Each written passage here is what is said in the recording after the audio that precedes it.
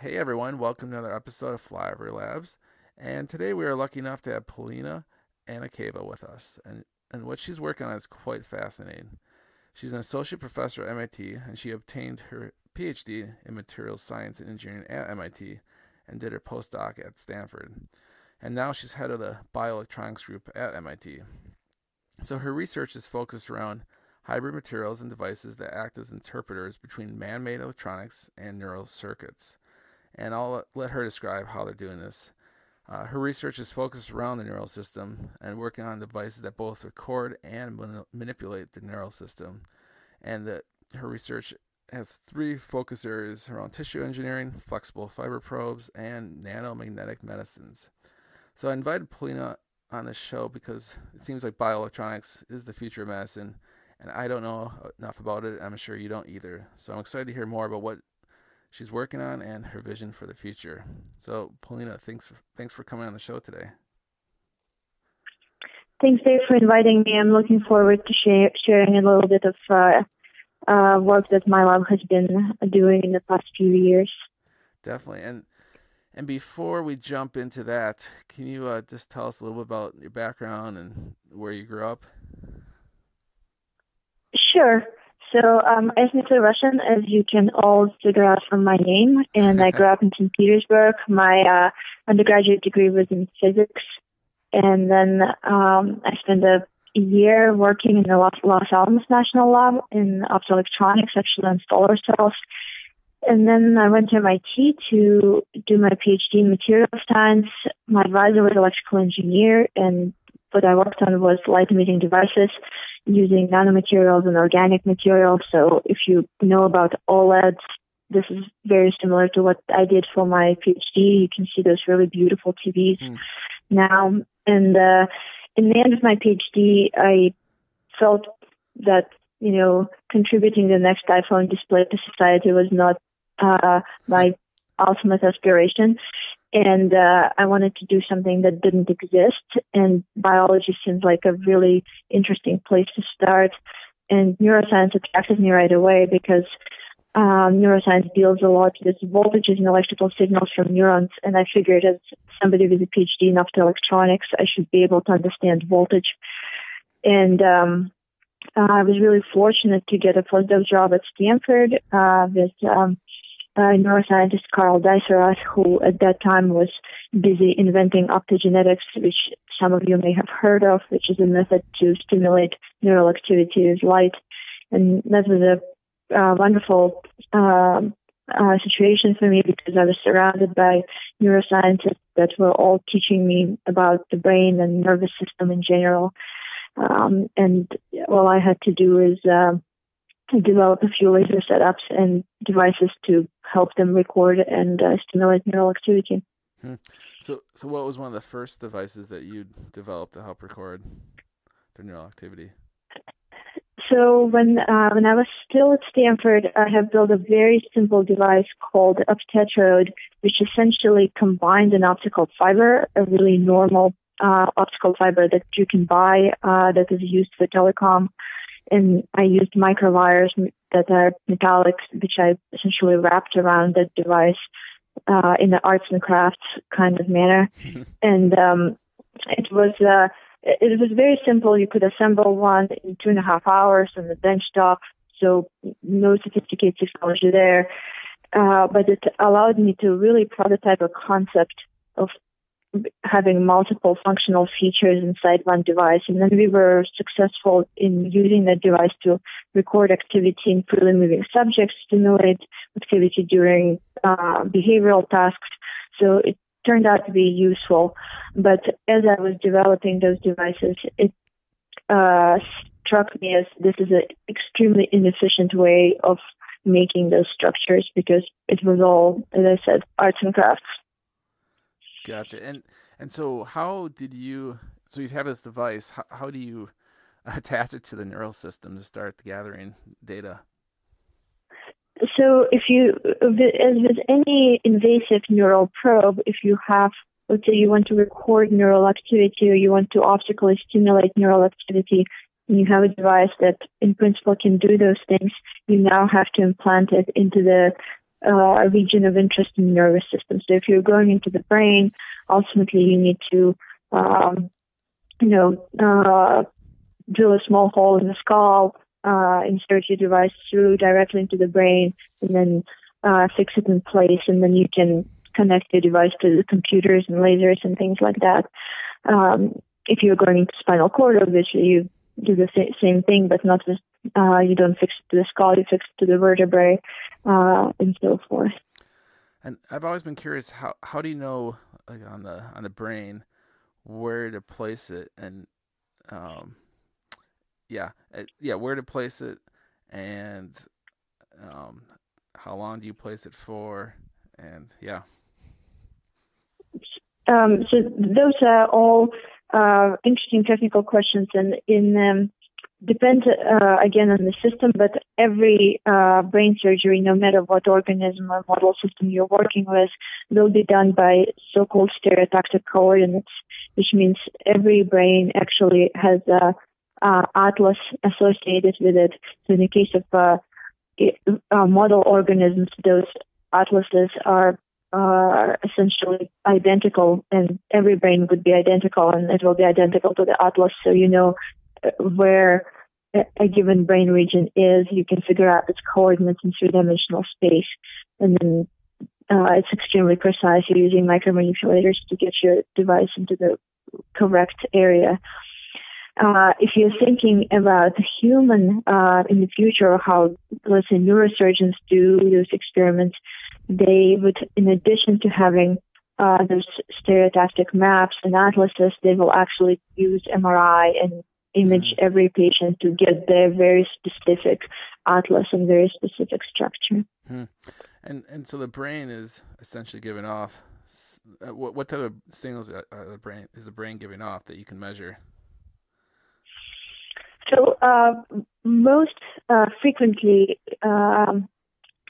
we measure electrical signals from the brain, which is essentially fluctuations of voltages in the vicinity of neurons. So neuronal membrane is under voltage, generally under negative voltage, and when a neuron is active, that voltage will change from negative to positive in a very rapid, in a very short amount of time, so approximately a millisecond, and that spike in voltage is called an action potential.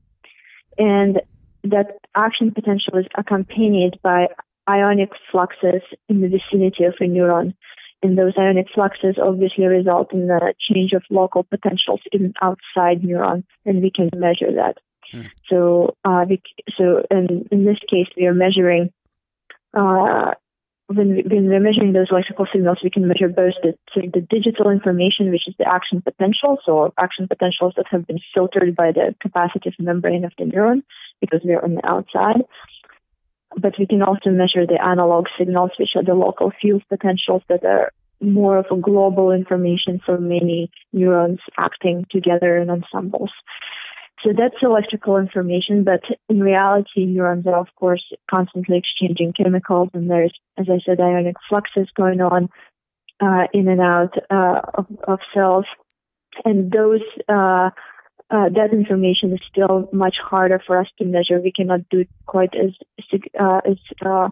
high of a precision as we can do electrical information. However, people do make devices that can record, for example, release of neurotransmitters such as dopamine, look for their chemical signatures. People also measure calcium influx using optical indicators. But those are the main sort of the main bits of information. And the signals that, and I'm just fascinated with this. We'll get more into the research you're doing now, but the signals that you're measuring, what do those signals tell you? So electrical signals, if you're measuring action potentials, the presence of action potentials would mean that a given group of cells is active and they are busy firing those action potentials, potentially communicating with other structures, potentially receiving inputs or supplying information into a circuit. if we are measuring neurotransmitters, we are looking at the release of those chemicals, which can then be delivered to other neurons to again trigger another cascade of reactions, or get other or initiate firing in other cells that are connected to neurons that are now releasing those neurotransmitters. So you could. And oh, go ahead. Go Sorry. ahead. I was just gonna say that. So you can pretty much measure activity or see what areas Yes, are active. Okay, that's correct. Yeah. Okay. Interesting. All right. Well, let's talk a little bit about your current research. But I guess before we do, I was curious. I visited St. Petersburg many years ago, and it's a quite a beautiful city. How was growing up in St. Petersburg? Cold. Cold. Was it? Really? Yeah, that's pretty funny. But it's a beautiful city. Yeah. I have benefited from world-class education, and I got to live in a city with, one of the best art collections and architectural collections, and really rich cultural scene all around. And I also was very lucky to get admitted into a magnet math and science school, which was really formative for my education.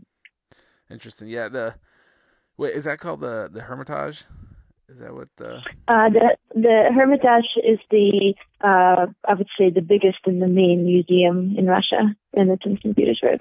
Yes, I remember visiting there, and there'd be this, priceless works of art, and there'd be no security, and it's just it's such a strange. It was awesome, but yeah, it's amazing what's there. That's for sure. All right, well. I was just curious. Before we got too far, I wanted to ask about that.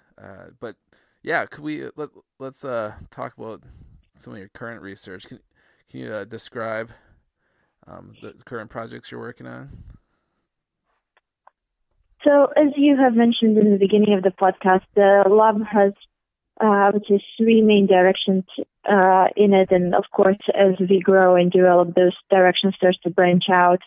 But generally, we're interested in ways in which we can record neural activity and manipulate it in the least invasive way possible, in the most precise way possible. And we have approached it from a couple of different directions.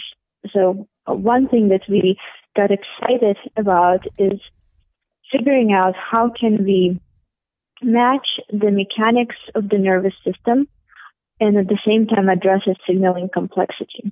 And I will explain what I mean by all of that. So if you're thinking about man-made electronics, like a normal computer or your cell phone, you're generally thinking about silicon. And silicon and those electronics are extremely sophisticated. We're talking about transistors that are on the order of nanometers in dimensions, which is like 5,000 of your hair, and they're very fast. So they can do billions of operations per second.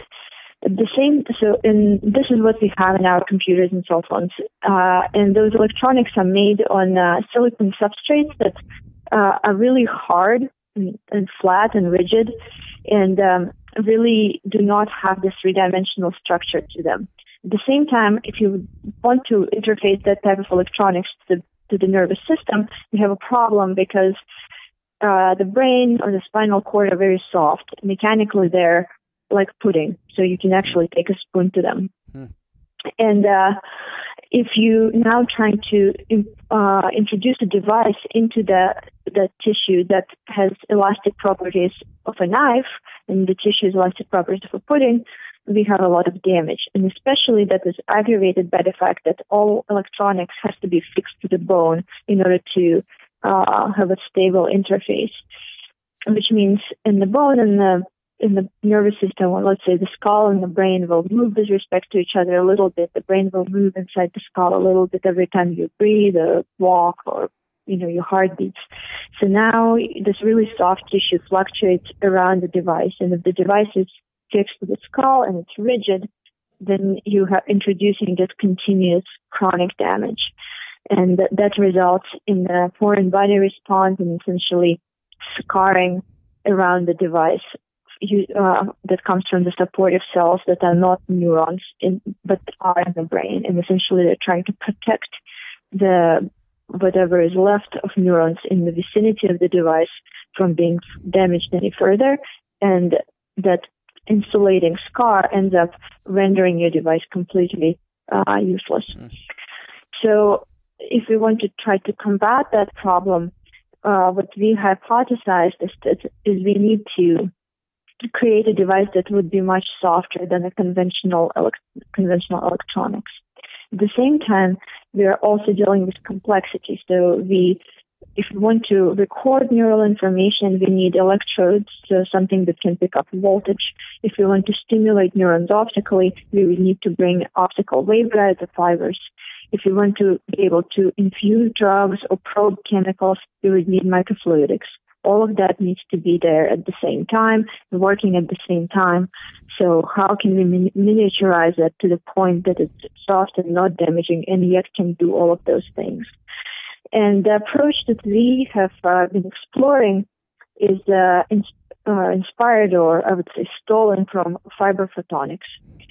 And if you're thinking about like normal telecom, it's all the optical telecommunications are conducted through fibers, optical fibers that are made out of silica, so glass, and they're laying underneath the Atlantic and Pacific and basically responsible for internet. And the way those are made is that you start with a template of, let's say, a fiber. And if you're thinking about normal optical fiber, it's a cylinder that has a core and a cladding that are slightly different glass, but their refractive index is slightly different. So, but the template will be large, on the order of several feet in diameter. And then you heat it and you pull it. And then as you heat it and you pull it, you essentially stretch that fiber under high temperature from this really large cylinder that is maybe a foot in diameter to something that is a few microns in diameter. And we, of course, don't work with something on that scale. We make those templates, and they're called preforms, much, much smaller. Ours are in order of about an inch in diameter or inch on the side. But the interesting thing about fiber processing is that it's compatible with many different materials. So you don't have to use glass. You can use whatever materials, let's say polymers, if you want to do this to be soft. You can use metals, low temperature metals. You can use semiconductors, really anything. As long as you design your preform, your template, in a way that all materials have similar melting or glass transition temperatures. So now we can go essentially into the machine shop and define a structure of our desired future probe. But now it's going to be on the macro scale. So we can, let's say, introduce two polymers that will act as a core and a cladding of a fiber, and around it we can distribute conductive electrodes and maybe some microfluidic channels. All of that will be all included into one structure that is at this point about an inch in diameter and maybe a few inches long. And then we can heat it and we pull it, and the features that used to be millimeters now become microns, but the cross-sectional geometry stays exactly preserved. And now we have a kilometer of this hair-thin structure that at the tip has all the features that we needed to be able to interface with the nervous system across all those modalities. And we have created those devices, and we have implanted them into model organisms, and we're able to show that we can simultaneously record neural activity, stimulate it, infuse drugs, all at the same time, all with one structure. And we could do it in the brain, we can do it in the spinal cord, we can do it for extended periods of time. And when we are done and we extract our devices a few months later, we barely can find a location where they were, because they have dimensions that are very similar to the tiny blood vessels inside the brain. So as a result, when you're looking at the brain, you will be seeing a lot little holes from the blood vessels, and then there's a little hole from our device, and it becomes tricky to figure out is it a blood vessel or is it a device. So we have to do a little bit of triangulation by coordinates to figure out what is it. But we're still working on making our devices more biocompatible, making them smaller, introducing more features, increasing resolution, and so on. But the main idea is essentially make it large and then shrink it down. Oh, that's amazing. Well, yeah, I don't know they're that far along. You've done animal studies with it so far? Yeah. Yeah. Wow. Okay. And what? Well, I got lots of different questions here. I guess my first one is, what do you see as the initial applications for those flexible probes? Would it be more on a university research, or what would you see kind of as the first, eventually maybe human application? So right now it's a research tool. It is its primary application is to help our neuroscience colleagues to understand the workings of the nervous system, understand neural circuits, figure out ways we can manipulate circuits in the context of even basic science, if we are studying particular diseases. And eventually we can use that knowledge to translate into therapies. But it's going to take a little while whenever there's a new device, it is always very challenging to make sure that it's safe and robust and is sufficiently sophisticated to be used in human patients. And we are barely started. At this point, we have been around for about 5 years at MIT, so devices are still very young in a very prototypical state, so we need to do the due diligence before we can even dream about applying them to patients. Yes, I guess I won't come out for brain surgery and have one implanted yet. Maybe in a couple of years. Not yet. Yeah, maybe or a few more years. A few more years. So I was curious, how do those devices communicate with the outside world? If you implant these in the brain and then put the brain back up, are they wireless or are they wired?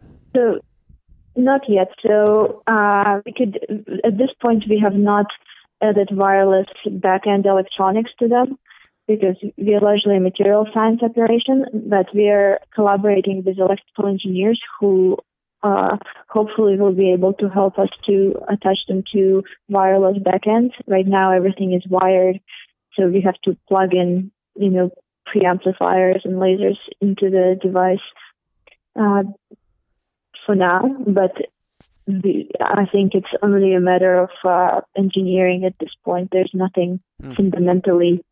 There's nothing fundamental about the structures why they cannot be wireless. It's just a matter of developing a more developing a cleaner backend. And how do these probes help other researchers? Compared to what they're using before, can the probes stay in longer? Do they get better data or? Mm-hmm. So there's one is I think the first one is the functions that they're able to perform, and so far they have been one of the few, if not the only, devices that can perform electrical, optical, and chemical functions at the same time. Mm. So as a result, people can use them in neuroscience experiments that demand those types of manipulations. So if somebody, for example, wants to stimulate a neural activity and at the same time record the effects of that stimulation and then locally introduce a drug and see how that drug affects the neural circuit, then our device can do that. And at the same time, it doesn't take a very large footprint, so you can have multiple of them and you can look at the communication between neural circuits. And we have done some experiments that are relatively simple in our own lab, looking essentially at local cortical dynamics, but we have colleagues that work in more sophisticated problems such as learning and memory and anxiety and addiction and everything along those lines. Oh, because it's does not leave quite a scar like the traditional probes do. Can you put more of these on somebody's brain or an animal's brain or spinal cord than you could before? Yes, the lower footprint obviously allows you to introduce more of them less invasively, and if you can introduce multiple probes in multiple regions, you can do more sophisticated circuit studies. For sure. Interesting. And where do you want to take the flexible probe? Like over the next 5 years, how do you want to see it developed, and additional features, or what else do you want to do with it?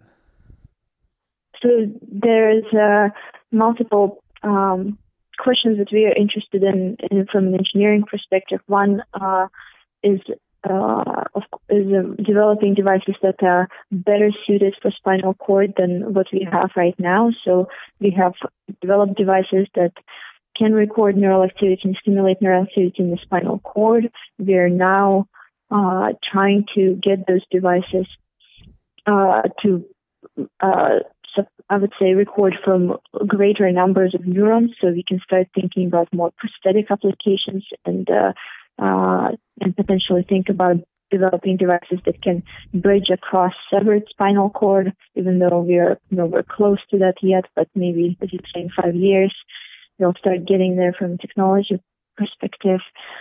And then from interfaces with the brain, we are thinking about how can we potentially scale up to really large numbers of recording channels and stimulation channels. So if right now we can maybe go to some tens of channels, we are thinking about how can we go to tens of thousands without having a really significant footprint, so we can really start capturing dynamics of large brain regions and creating device fibers or arrays of fibers that can really envelop brain regions in a way that we can probe many cells. So, and then of course we're also interested in the peripheral nervous system, because when you're thinking about bioelectronic medicines, this is where peripheral nervous system starts to play a very significant role, because now you need to start thinking about how the nerves actually connect to peripheral organs. So if you think that placing a device in the brain is difficult, placing a device, let's say, in the gut sounds extraordinarily challenging. So to design for that flexibility, and now there's also other confounding factors like blood and immune response and all of those things. So designing for that complexity is a very formidable material science challenge. So that's where we are at this thinking, but I'm sure my students will come up with much better ideas in the next 5 years. Yes, and that opened up a whole nother, a whole lot more questions right there. But we should probably talk about. I think that was the first one you mentioned, that one of your first focus areas. And can you tell us about the other area that you're interested in right now? Yep. So on the other side, so when we're thinking about fibers, we're still thinking about relatively invasive devices. So there's still surgery is required, and we still need to drill holes in the bone in order to introduce the structure directly into the nervous system. So we are on the other side thinking, well, is it possible to potentially do neural manipulation and perform neural manipulation without having an invasive device? And the way we started thinking about it recently is ultimately what one would need to do is find a modality or field that can penetrate deeply into the nervous system, into biological matter. And then we need to convert that field into something that biology can understand. So if we start with the field, it turns out that biological matter is transparent to alternating magnetic fields with really low amplitudes on the order of millitesla and really high frequencies on the order of hundreds of kilohertz. Those types of fields, they're magnetic, they have no electrical component, negligible electrical component. they go through us without coupling to any of our biological processes. So they're completely transparent. So if we are transparent to them, then obviously our neurons do not react to them either. But what neurons do react to is heat. And so if you're thinking about eating a habanero, the sensation that you experience in your tongue is burning pain. And the reason why it feels burning is because the protein that senses capsaicin, which is the spice in the habanero, it also senses heat. And the same protein, which is an ion channel on neuronal membrane, is present not only in receptors in your tongue, it's also present in your central nervous system. So in your spinal cord, it's actually one of the major players of the pain pathway, but it's also present in the brain. And of course, it's present in all the peripheral, in the peripheral nervous system, because you can sense that something's warm. So we thought that, well, if we converted magnetic field into heat, then we should be able to modulate neurons locally. And we can do that by using magnetic nanoparticles. So researchers in the field of cancer have been taking advantage of this phenomenon for a long time, and it's called magnetic hyperthermia. So if you have magnetic nanoparticles, they're made out of iron oxide, which is essentially a magnetic version of rust, and they're in the order of about 1/5000th of your hair, so in order of about 20 nanometers in diameter. We can synthesize them. They are benign. They're essentially like MRI contrast agents, and they're soluble in water or physiological fluids. And if you look at them under electron microscope, you see little nanocrystals, but if you look at them just when they're dissolved in solution, it looks just like espresso, like a brown liquid. Okay. So now since it's a liquid, it can be injected into a particular brain region. But when those particles are subjected to alternating magnetic field, their magnetic moment tries to switch its direction to follow the direction of the field. And in that process, energy gets dissipated. It's called hysteresis, and that energy gets dissipated as heat. And that heat is local, so only the neurons that are right in the immediate vicinity of the particles will experience that local heat. And in the case of cancer, people used to use that heat for essentially killing tumor cells and really heating them really significantly. In our case, we are developing materials that are very efficient, so we have to apply very short pulses so we don't damage anything, but instead have really short temperature increases that are enough to trigger neural activity because neurons are sensitive to heat. Mm-hmm. So now you can imagine having a subject and injecting those particles in the very particular region in the nervous system within that subject, be it brain, spinal cord, peripheral nerves, and then applying alternating magnetic field to an entire subject who is not going to feel anything except in the location where those particles are, where we are going to use them to trigger neural activity precisely. And because we're material scientists, we have been engineering those particles and also tailoring the magnetic field conditions to them such that we can potentially independently activate one or the other type of particle with different parameters of the field, so you can start manipulating many different types of neurons or different regions of the nervous system. And we are currently continuing to work on that, and we have also used those magnetic particles for a few other applications. One is to locally deliver drugs, because since you have a particle that can heat up in the magnetic field, you can attach a drug payload to its surface using a chemical bond that is sensitive to temperature, and then when you apply a field, the particle will get hot and release its payload on demand. And another curious thing that we found out, that it was also possible to potentially use those particles to manipulate aggregates of proteins And we obviously, this is something that is relatively early stage. We have only seen it work in a dish, but if you're thinking about aggregated protein, for example, amyloid beta, which is often forms plaques in the case of Alzheimer's, it is possible to attach the particles to those aggregates in an applied field and disaggregate them into much smaller pieces. So it is potentially useful for people who study Alzheimer's pathologies to really study how the size of aggregates affects the pathology and how you can manipulate it by manipulating those aggregation states using those particles. But again, as I said, this is all very much work in progress. Well, that's pretty clever. That's interesting. So let's see. It's hard to know where to start because you have there's a lot there, which is nice. And so when let's say you inject these magnetic nanoparticles in somebody's brain in a certain region because you want to provide, whether it's medication or some type of treatment. When you heat it up, will those nanoparticles go beyond that region?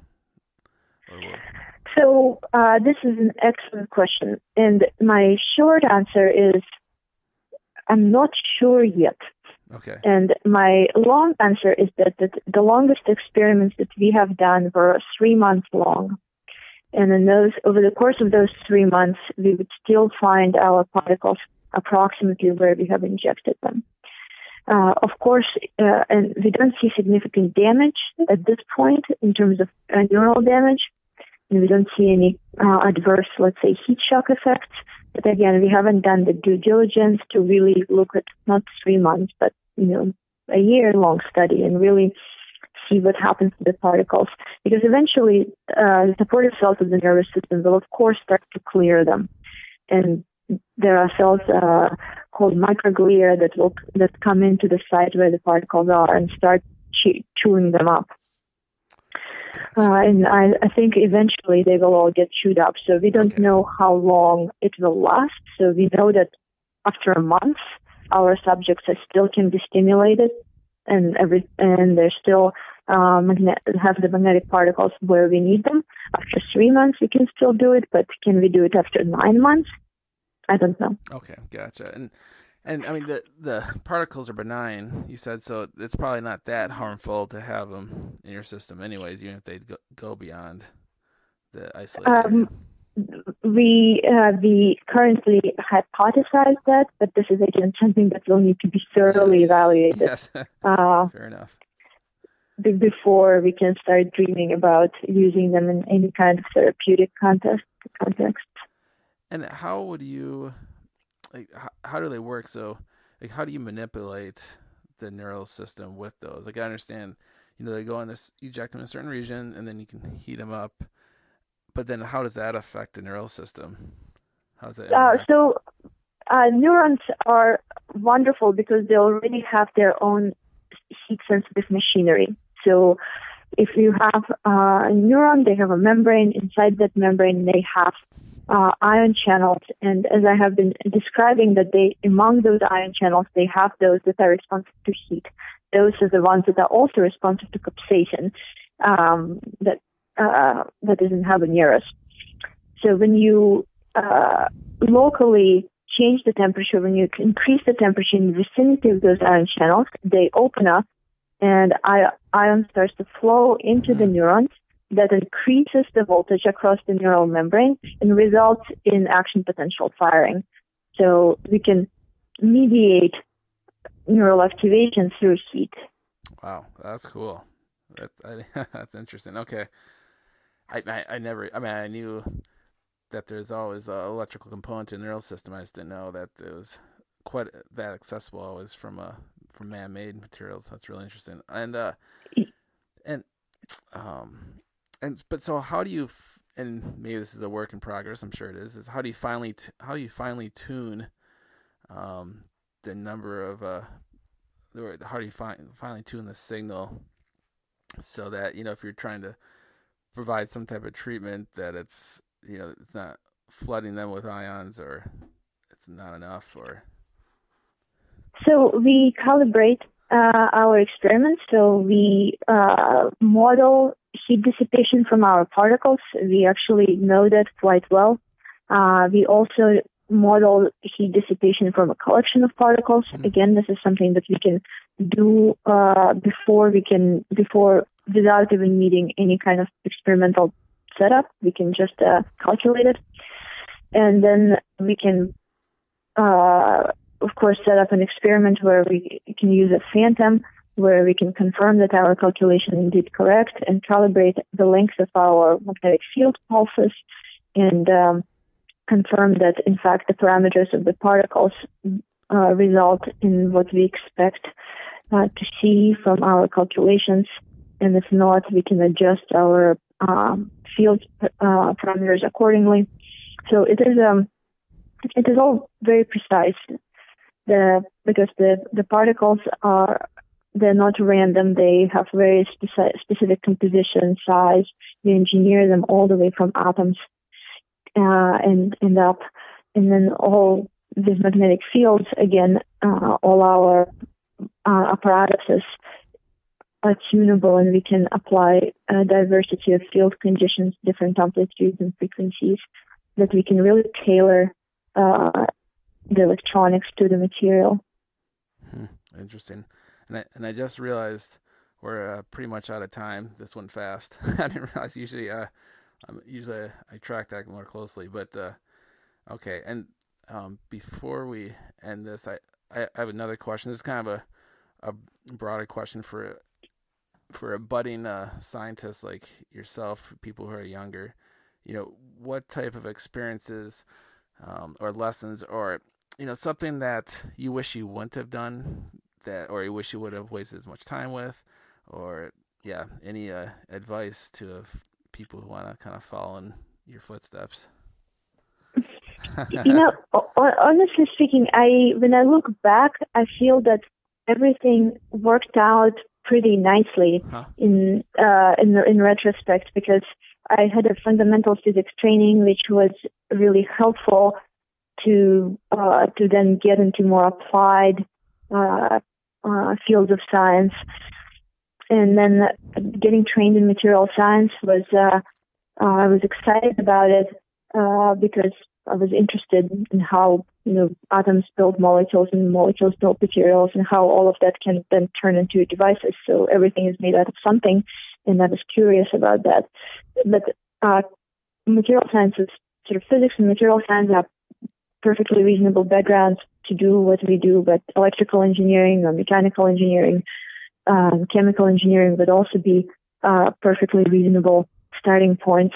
But then it is important to complement that type of training with the training in basic biology. So if somebody is interested in interfacing devices with neuroscience or neurobiology, they need to spend some time communicating with real neuroscientists to really understand the problems and understand how to think about the nervous system. And of course, if it's any other type of biology, then the same principles would apply. So I think combining engineering training with a biology training is a good way to go. But I don't think you want to do you want to be serious about both, I would say. Okay. Is that you want to have a serious approach to engineering and a serious approach to biology in order to really design structures that are meaningful. And in case of my students, my graduate students, they all not only do, let's say, synthesis or device design, they also all do their own biological experiments. So let's say a student who's working on a spinal cord probe will be doing all the design and all the characterization, and then her own implantation and evaluation of the device, so she knows what she's engineering for. And I think that's important. Interesting. And I think, it's interesting that you decided to strike your own path. You wanted to do something that's meaningful and something that not a lot of people were doing at the time. And that's hard to do, and it's kind of risky, but your background seemed ideal for it.